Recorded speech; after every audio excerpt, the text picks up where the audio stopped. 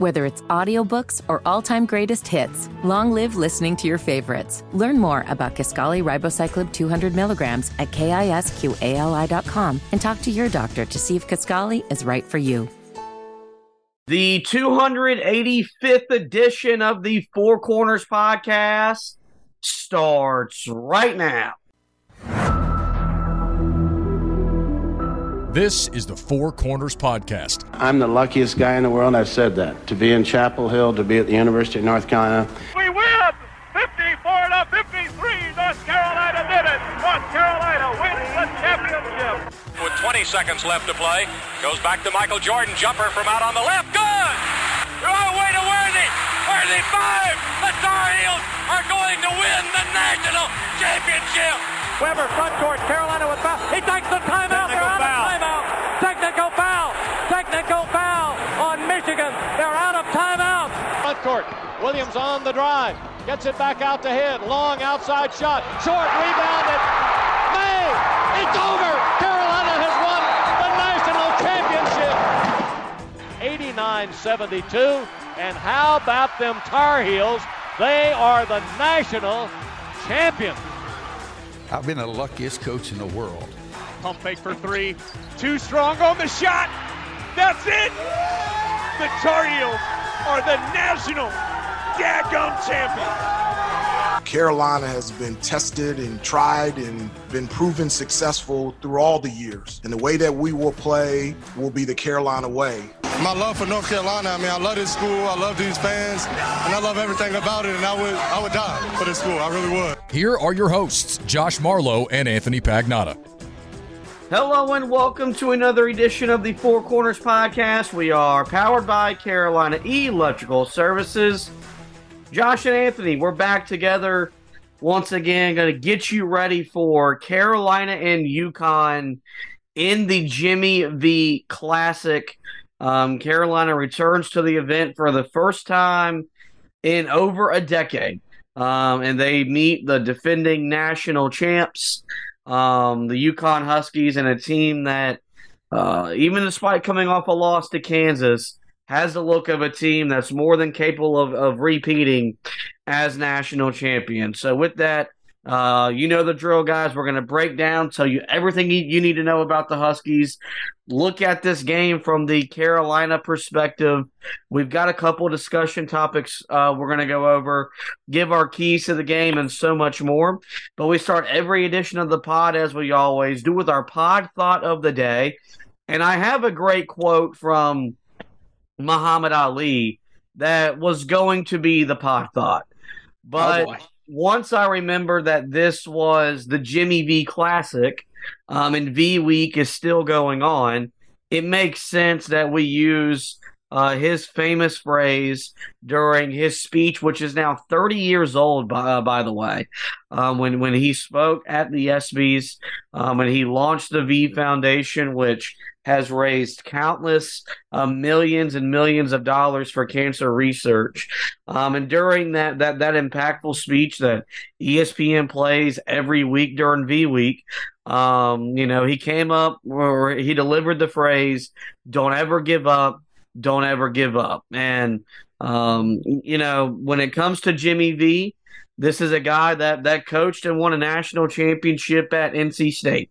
And it's a rival program of ours, and we don't really have a whole lot of nice things to say about people that have played there or people that have coached there. But when it comes to Jimmy V, there's a difference when it comes to him, because yes, he was a coach at a rival school, but this was a man that was really close with Coach K, really coached with Dick Vitale, and when you look at his impact on the world, and where cancer research is now, and how far we've come in trying to cure the disease that takes countless people year after year after year, you have to put aside the disdain for NC State and realize, man, this man has impacted our world in more ways than one.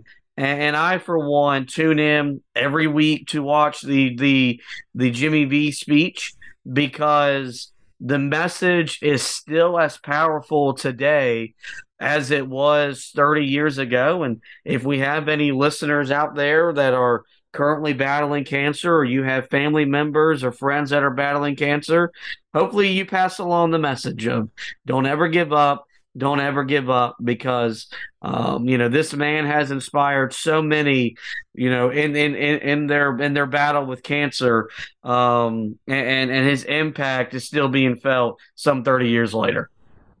Yeah, it's truly amazing, and to say that it's impacted the world of cancer research, it might seem like in some respects that's a lot, but it's not. It really isn't. And you see by so many different people that have cancer in the sports world, they point to that moment. Robin Roberts, who was a Sports Center anchor, eventually went on to do Good Morning America. She said that when she was going through her fight with cancer, that was one of the main things that she remembered back to sort of keep her going. So he was so inspirational. It also kind of set the stage for Stuart Scott for his speech that he gave.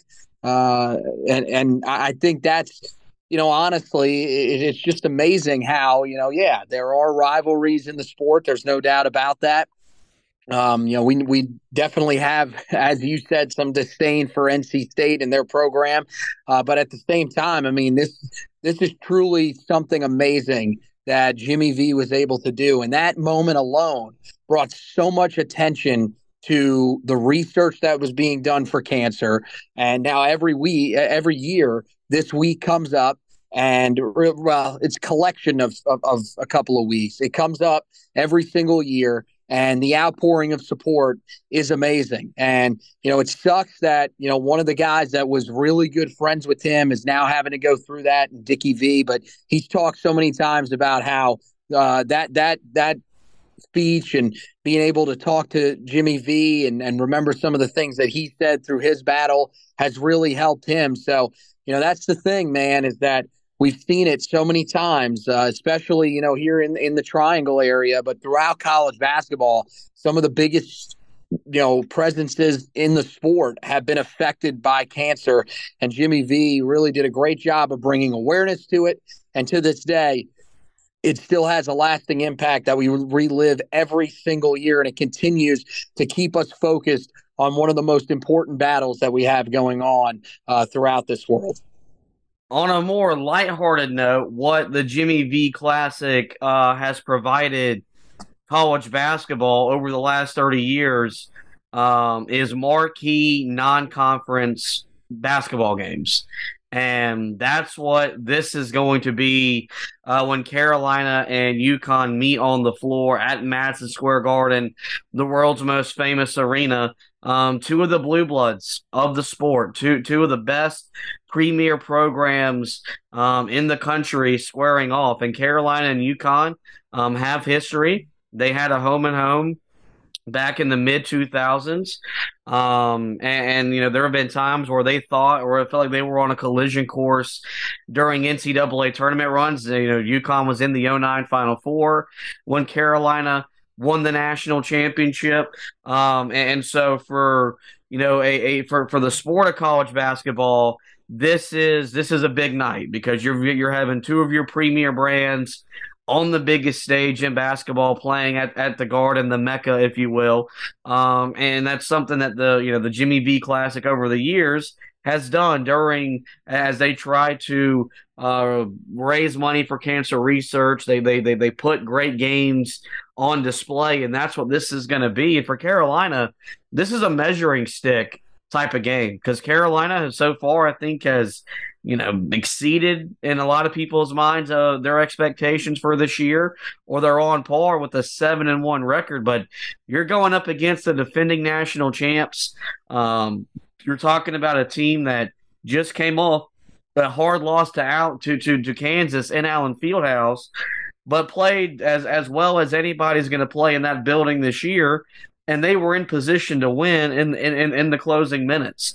And, college basketball, probably as much as any other sport we have, whether it's college or pro, is as difficult a sport to repeat as national champions. But this UConn team to start the season has the look and the feel of a team that could go back to back. And, we talked about how important last week's game against Tennessee was for Hubert Davis in the inaugural ACC-SEC Challenge, a big win for Carolina at home in the Smith Center. But this is the first time that Carolina has played the defending national champions on a neutral court under Hubert Davis, and I think that raises the question, is this the most important non-conference game of the Hubert Davis era? I mean, it's got to be up there, right? I would say you could argue in terms of importance that the game against Tennessee might have been more important. The biggest game, it definitely is. And I got to be honest, you're going to be hard-pressed to find a game that's going to rival this one. It's going to be incredibly tough because you are going on the road to a second home for UConn. This is where, you look at Villanova. Villanova has an on-campus site that they play on, and then they play in, I don't even know what it's called now in Philadelphia. I was going to say the Wachovia Center, but there's no way that's actually still the name of it. But you see some of these neutral courts. Yeah, Madison Square Garden is a little bit further away from Stores. It doesn't matter. That is basically the second home for UConn. They've already went there and won a game this year. So I think, it's definitely the thing that is on the table for Carolina in this game is, look, Tennessee was a statement in and of itself, the way that you played, especially in that first half.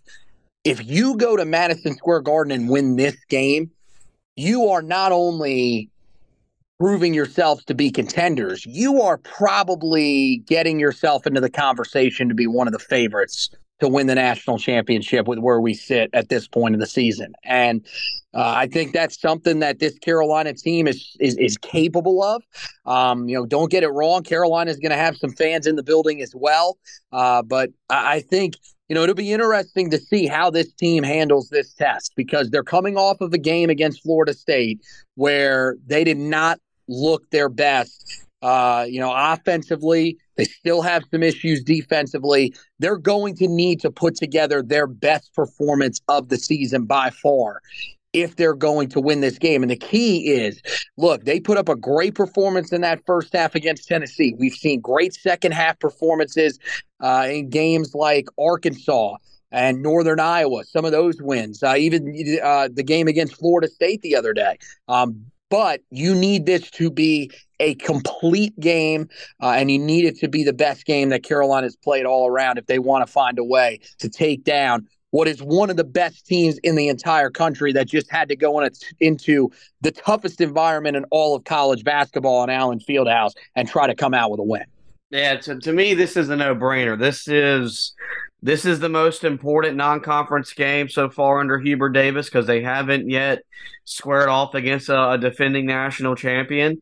And when you factor in the year that Carolina is coming off of, where they failed to meet the expectation, this win could serve a lot of justice for this team trying to make its fan base trust them in these types of games, because this is also going to be the biggest game in the non-conference that Carolina has played in so far. I know the Tennessee game the other night was big, but this is as big as it gets on a neutral court in the venue and how historic and meaningful that venue is, and it's a 9:00 game.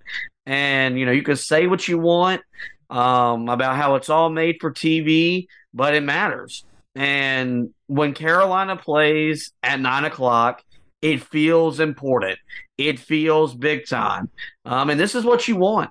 This is what Harrison Ingram, this is what Cormac Ryan, this is why they came here. It's also why Armando Bacot and RJ Davis returned, because Carolina's played in their fair share of these games over the last couple of years. They haven't fared well in them. and they haven't won them nowhere near at the rate and the level that we expect to. And part of that is that Carolina is spoiled because they have typically shown up and shown out in big time games. That hasn't really happened over the last 5 years, but that's why Carolina basketball hasn't felt like Carolina basketball. It's why this week with the big win at home over Tennessee and then the come from behind win against Florida State on Saturday felt like old-time Carolina basketball. Well, also Carolina basketball is playing in these types of games and excelling in these types of games. And then the last question I have, and the last thing we'll discuss before we start really breaking down the actual game, is what would a win mean for this team? And to me, the first thing is that it's another quad one win. It's another resume building win that Carolina didn't have last year, and it's the biggest reason why they missed the NCAA tournament. And, as you were talking about, Carolina wins this game. They vault themselves into the short list of teams that realistically have a shot at winning a national championship. And I know it's just December, and we're still, I think John Rothstein said we're 15 weeks away from Selection Sunday. So there's still a lot of time and a lot of games to be played between now and then. But for this group, I think sending that type of statement would mean a lot, because we haven't seen Carolina basketball look championship confident in the non-conference under Hubert Davis.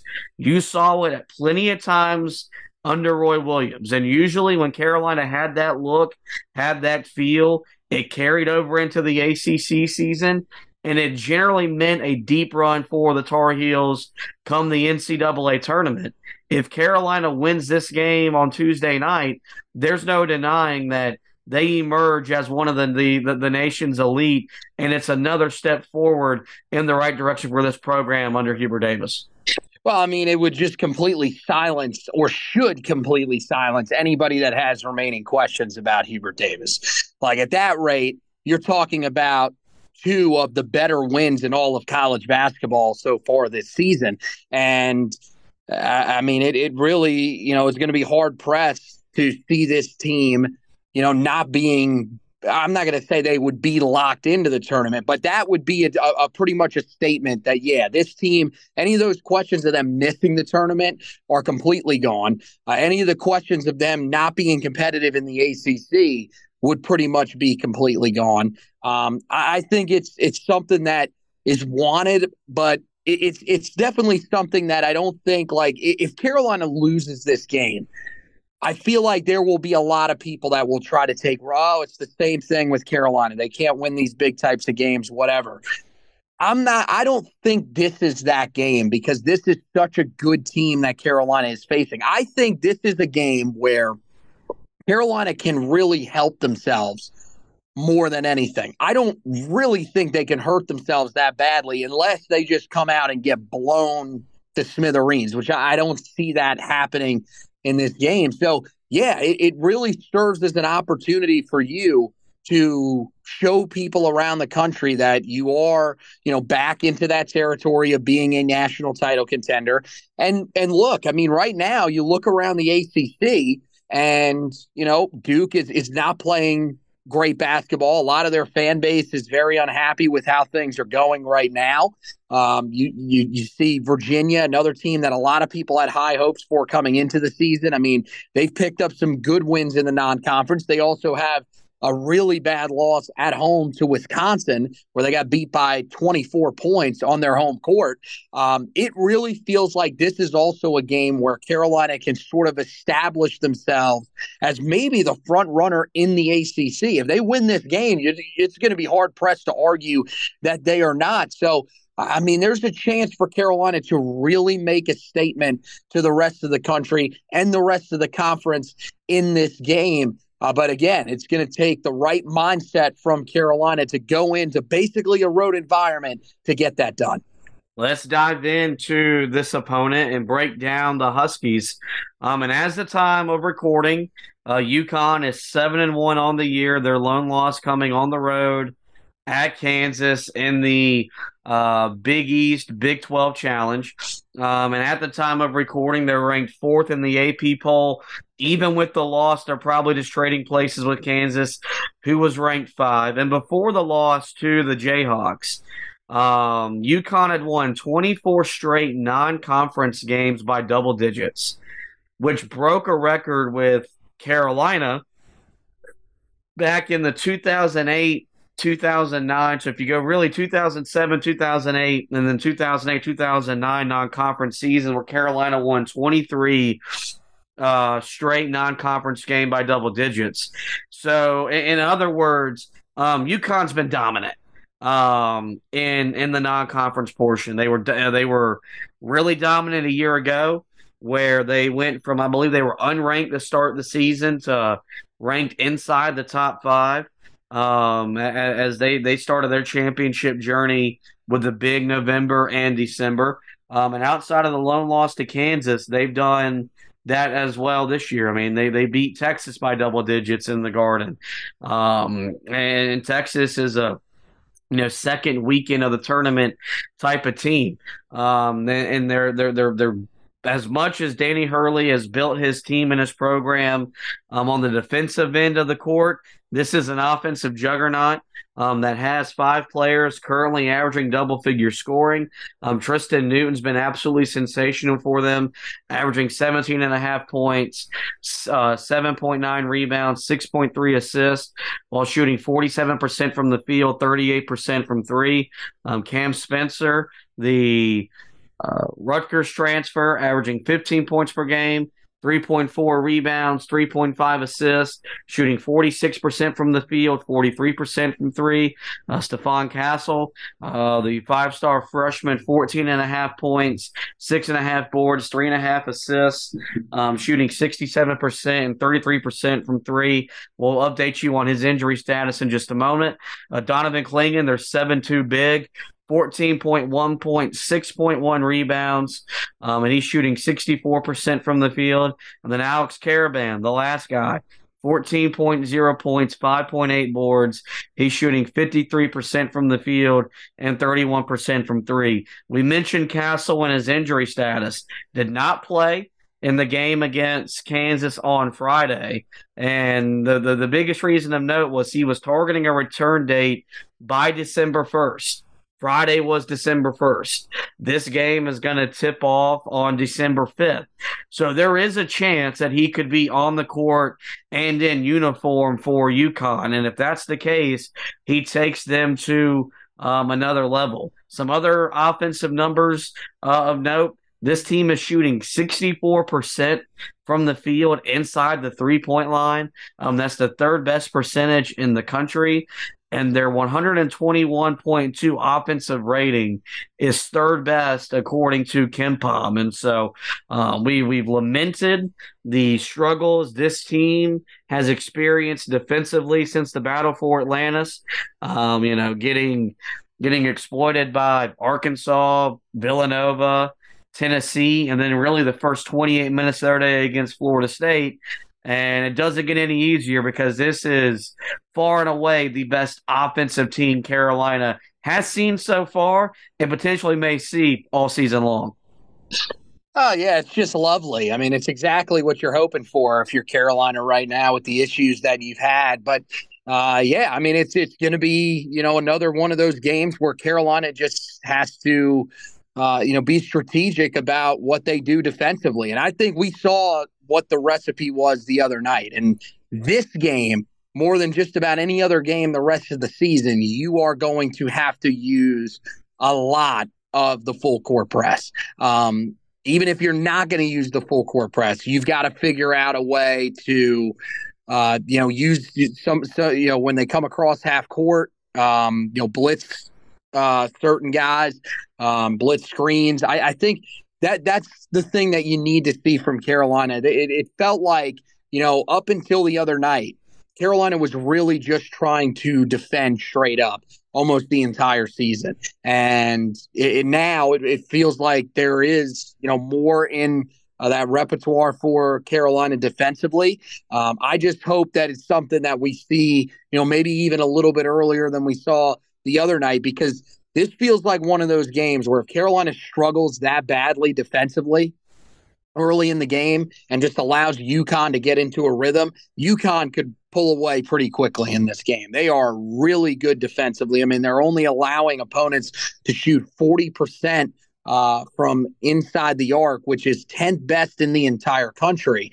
They don't put people on the free throw line a lot, just 17.5 free throw attempts allowed per game so far, which is 131st in the country. So I think this is something that Carolina, they've got to find a way to slow this team down scoring wise. Yeah, they gotta have a good night offensively as well, because it's a lot easier said than done.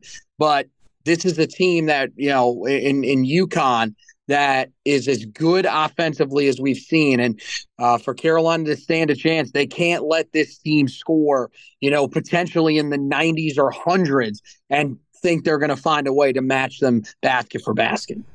Let's look at this game from the Carolina perspective, like UConn. Carolina enters this game 7-1, and as the time of recording, they are ranked 17th in the AP poll. But given the amount of upsets you saw throughout the sport this week and a 2-0 week for Carolina, they're going to vault up the polls. And by the time this game tips off, this could be a top 10 matchup when it's all said and done. The 7-1 start, pretty important, because this is the first time Carolina has started 7-1 since they started 10-1 back in 2017, 2018, the year that Carolina was doing what UConn is trying to do right now, which is defend their national title.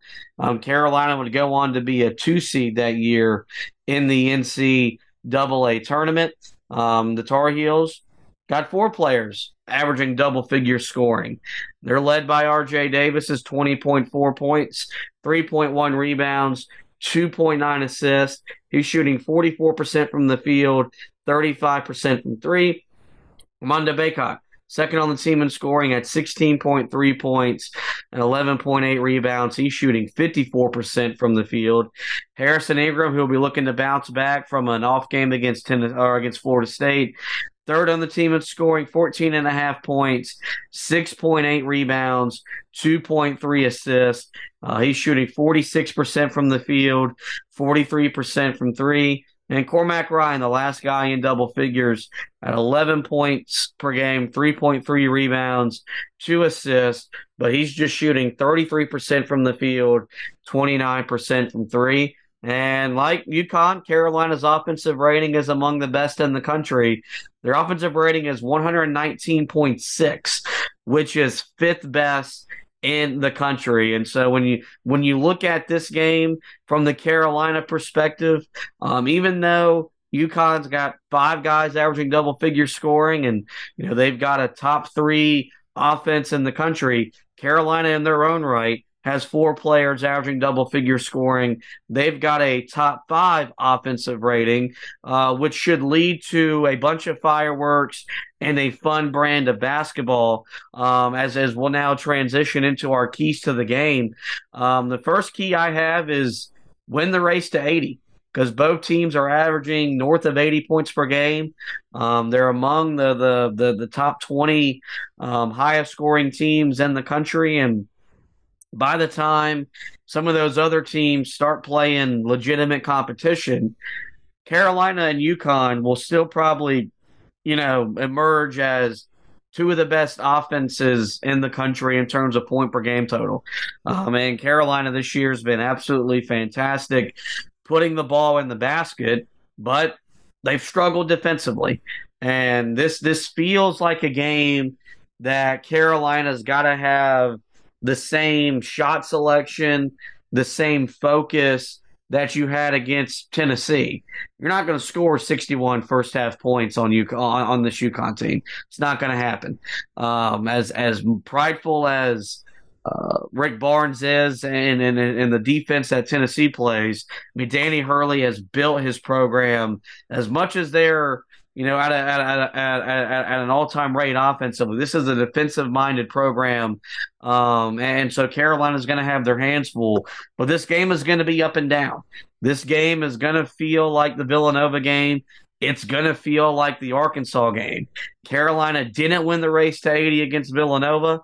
They lost the game. They won the race to 80 against Arkansas. They won the game. This game has that type of feel, and it feels like whichever team hits that 80-point threshold the quickest, when that final horn sounds, they'll probably emerge victorious.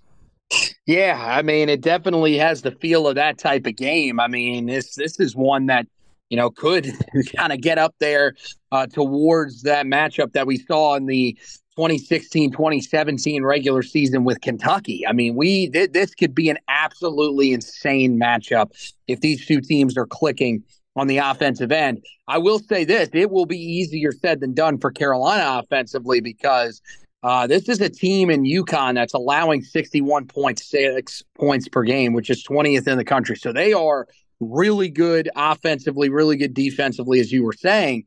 I mean, this is going to be a challenge all around for Carolina, but I feel like, we've seen Carolina has found ways to put up points even when they're not having the most efficient night. Now, a lot of that is that they've gotten to the free throw line. That needs to be part of your plan in this game. But at the same time, this is a team in UConn that doesn't foul as much as some of the other teams that you've faced so far this year. So Carolina, they're going to have to be aggressive at finding a way to get to the foul line and get some of those easy baskets inside. And the other thing that they have to hope is that they are on from outside. They have been, for the most part here as of late since they've gone out to the Bahamas. Really, the first game out there was where things started to click just a little bit. But this was not the greatest game the other day against Florida State, shooting the ball from the perimeter. Carolina needs to rebound in this game and shoot the ball well from the outside because this is a team in UConn that, teams have shot pretty well from three against them. They're shooting 37% from the outside. So that's the one area of weakness for them. I think that's an area that Carolina has the guys to be able to attack. We've seen it. You're going to need big days from Harrison Ingram, Cormac Ryan, RJ Davis. They're going to need to hit shots from the outside, and hopefully those shots are falling because you're going to need it if you want to keep pace with this UConn team. Yeah, that was the last key to the game, so we'll just go ahead and transition into that one before we get to what was the second key. And you're right. Look, Carolina shot 23% from behind the three-point line against Florida State. But we knew it was going to be a challenge because Florida State was only allowing teams to shoot 26% from behind the arc. RJ Davis's numbers are starting to pick up. He's got up to 35%. Harrison Ingram's have fallen down to 43%, which was expected when he was shooting right at the 50% threshold after the first handful of games. Cormac Ryan was brought in, yes, for his experience and his leadership, but to make shots. And look, you got to commend that he has competed despite the ball not going in the basket, the way that he was brought in to do. But this feels like a game where if Carolina's going to win, you're getting contributions from your three best perimeter shooters. Mm-hmm. And, when you go back to when the season started, the only three guys that had the green light were RJ Davis, Cormac Ryan, and at the time, Paxton Wojcik, who was a starter. We played 8 games. Paxton Wojcik the other day didn't start, now playing and only played 4 minutes. Safe to say he no longer has the green light. Your three guys that you're probably comfortable letting take perimeter shots are Davis, Ingram, and Ryan. And with RJ, even if he has an off night, if you need him to make a big shot or a tough shot, he's the guy you have the most confidence in. Harrison Ingram, if he can continue to shoot at the rate that he's doing, you'll be more than pleased with him more often than not. This has to be Cormac Ryan announcing his arrival to Carolina basketball from a scoring perspective. He's done so as a leader. He's done so as a competitor because he's competed on the defensive end of the court. The ball has to go in the basket for him. Conversely, Carolina's got to defend the three-point line much better. UConn doesn't – you don't have the type of scores that they have without dudes that can put the ball in the basket from behind the arc. And you look at Tristan Newton, 38%, You look at Cam Spencer, 43%. Caravan is a guy that if he gets hot, he's kind of a hot and cold guy with his 31% shooting. But when that guy gets cooking, he can shoot it with as good as any wing in the country. And so it's important that Carolina hits their fair amount of threes. You probably feel they got to make 7 or 8 of them to give themselves a realistic chance to win the game. But on the flip side, they got to defend it much better than they did the other day, where Florida State was 7 of 14 in the first half, and they were 10 of 19 at one point in the second half before they ultimately finished 2 of 9. Florida State was 12 of 28 from behind the three-point line. That's 43%. If UConn shoots and makes double-digit threes, it's hard to envision a scenario where Carolina comes out of this game the winner. Yeah, I mean, look, defensively, it's really hard to really point to where an area that they don't need to take away in this game, or at least try to, because yeah, you say run them off the three-point line, and look, they cannot allow the type of three-point shooting that they allowed the other day. That was one of the big reasons that Florida State was able to, to grab a lead early, and force Carolina to have to do what they had to do to get back into the game. But at the same time, with this UConn team, I mean, this is a team that inside the arc is shooting 64% from the field, which is third best in the entire country. So, I mean, there's so many different ways that this team can hurt you. I think it's just, finding a way to, I mean, Carolina was just too far off of guys in the game on Saturday against Florida State. They didn't close out on the ball well. That's something you need to see Carolina do a better job of in this game. I think you can sort of eliminate that with if you're with pressing off of made baskets. I think that will certainly help. But that when those baskets aren't going down like they weren't in the first half against Florida State, you just need to be able to straight up defend guys, and Carolina needs to do a better job of that. But the other thing is that when you defend the 3-point line, Carolina has to prevent themselves from taking these cheap fouls that they have at times this year closing out on 3-pointers. Yeah, you want to be aggressive closing out, but if you're really that late, you got to be smart, because you don't want to put this team on the free throw line. They're just such a good offensive team. And then, in terms of shooting the basketball, again, Carolina, they've got to find a way to be able to knock down shots. I think if you can get to that magic number that I've talked about before of 10 3-pointers, I think Carolina's got a real shot in this game. I think they've got some guys that are in rhythm. You mentioned R.J. Davis, and R.J. Davis is a guy that not only hits the open 3-pointers, he hits the tough contested 3-pointers. You got Harrison Ingram. Is coming off of his worst shooting game really since he went out to the Bahamas. But at the same time, I think that could serve as a little bit of motivation for him in this game. You wonder if he's a guy that could get you off to a good start like he did in the game against Tennessee. And then Cormac Ryan, I think he's probably the X factor in this game. You're going to be able to show up and knock down the shots that you need him to, because we saw it a couple of times out in the battle for Atlantis where he's able to hit some big shots for you, and it made a difference. You need him to be that difference maker again in this game. And if he is, Carolina's definitely got the horses. I think that's the thing. Nobody is questioning if Carolina has the offensive firepower to hang with this team. I think the concern is, are they going to be able to get enough stops to be able to win this game? So ultimately, they got to be able to make shots, from deep on the one end, but they have to figure out a way just to show some sort of resistance against this UConn offense, which is one of the best in the country, while they're still sputtering a little bit on the defensive end. The last key to the game, I have it on the sheet as win the battle of the boards. We're going to change it and just win and make it win the interior. This is going to be a grown man game inside. And one of the reasons, one of the many reasons I prefer the college game over the professional game is the big man still matters in college. And this is going to be two of the best bigs in the country going at it. Armando Bacot has been the double-double machine that we've grown and loved him to be over the years. And then Donovan Clingan, a guy that came off the bench last year for UConn, now is a starter. He's been absolutely sensational. He's going to have the height advantage in this game as he's 7'2" over Armando Bacot. And look, after a rough 3 games in Atlantis, this staff challenged Armando, and he responded with a big game against Tennessee, and he had another double-double against Florida State the other day. And he's going to have to play at the highest level he's played so far this year. But it's not just him.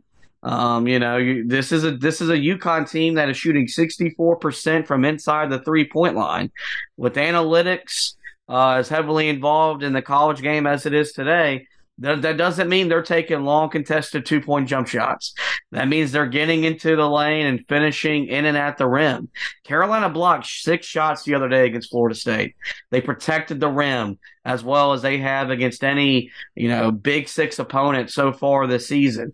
That's going to be on display once again in this game.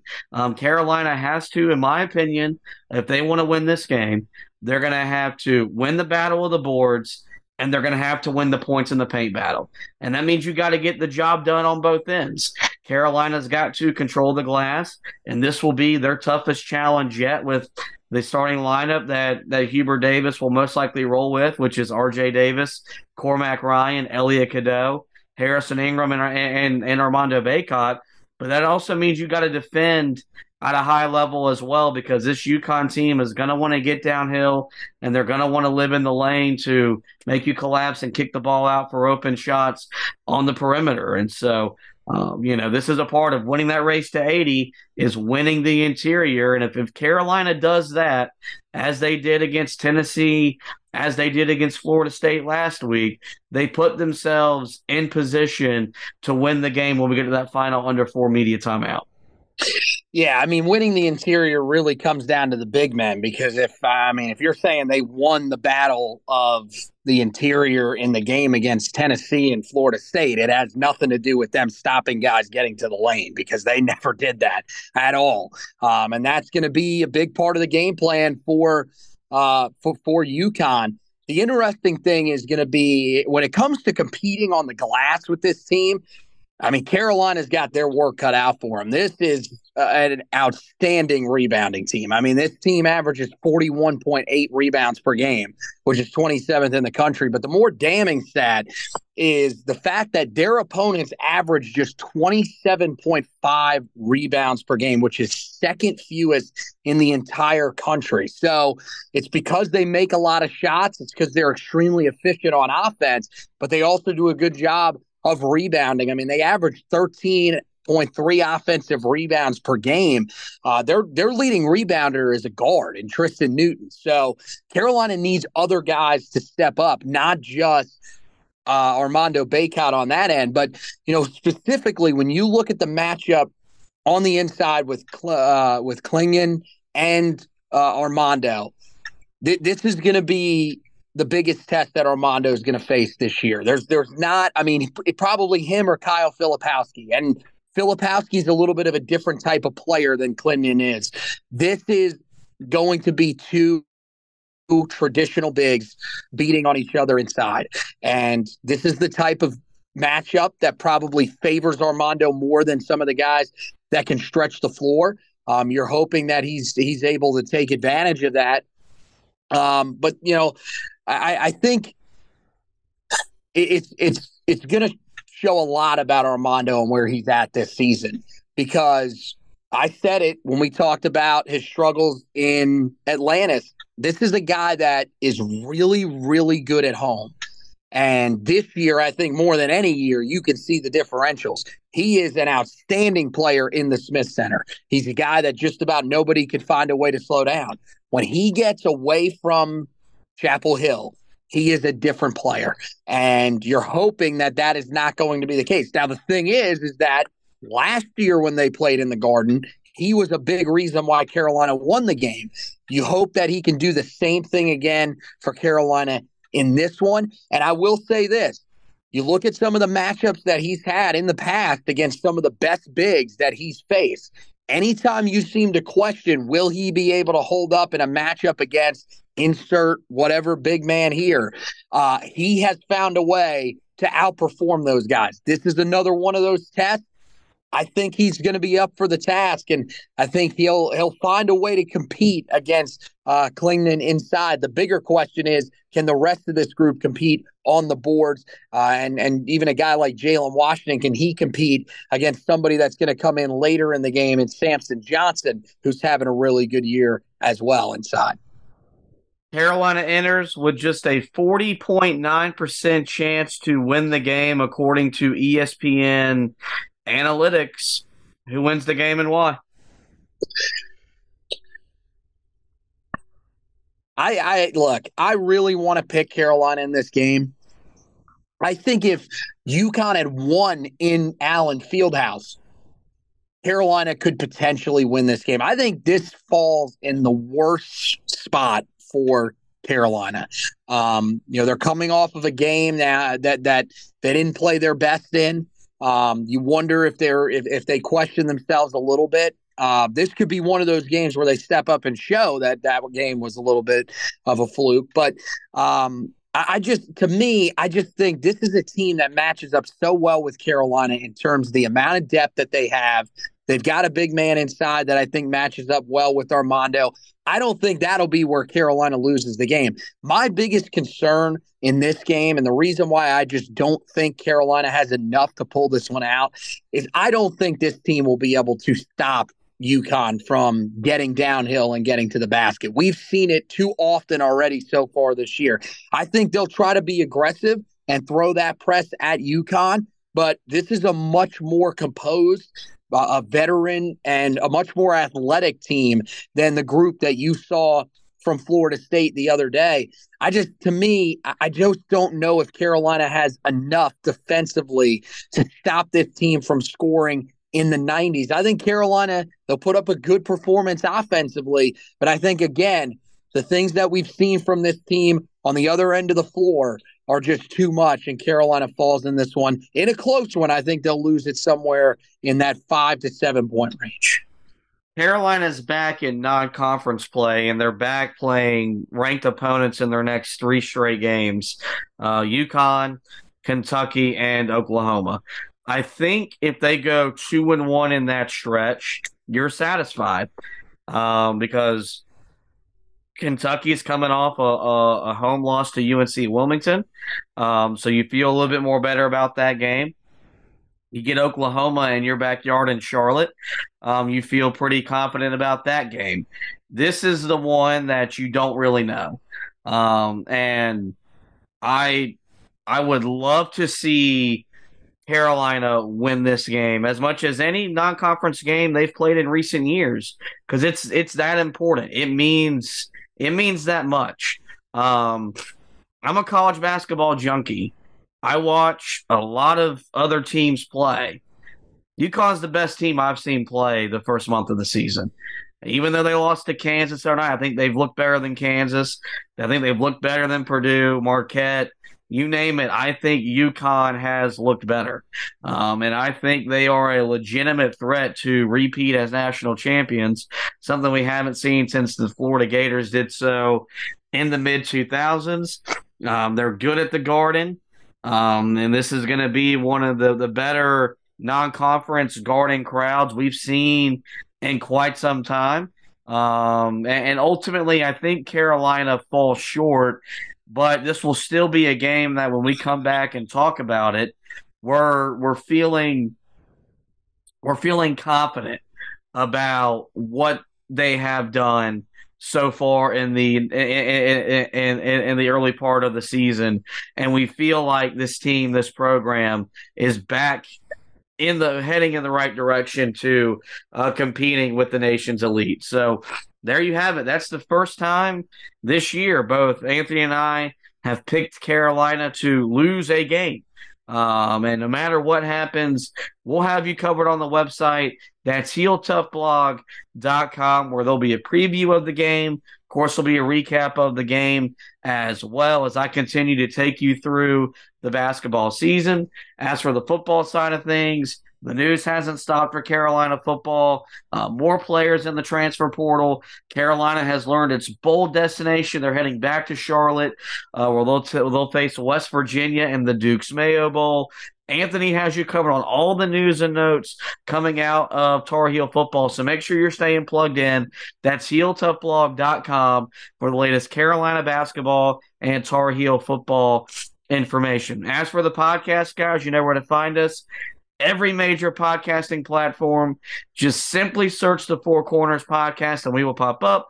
We're there. We do encourage you guys to rate, review, and subscribe. That way you don't miss any editions of the show throughout the remainder of the basketball season. Well, with that, guys, it is going to wrap up this edition of the show.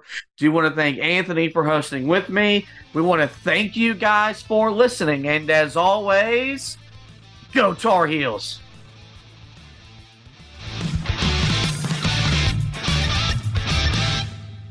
Guys, it just doesn't get any sweeter than that.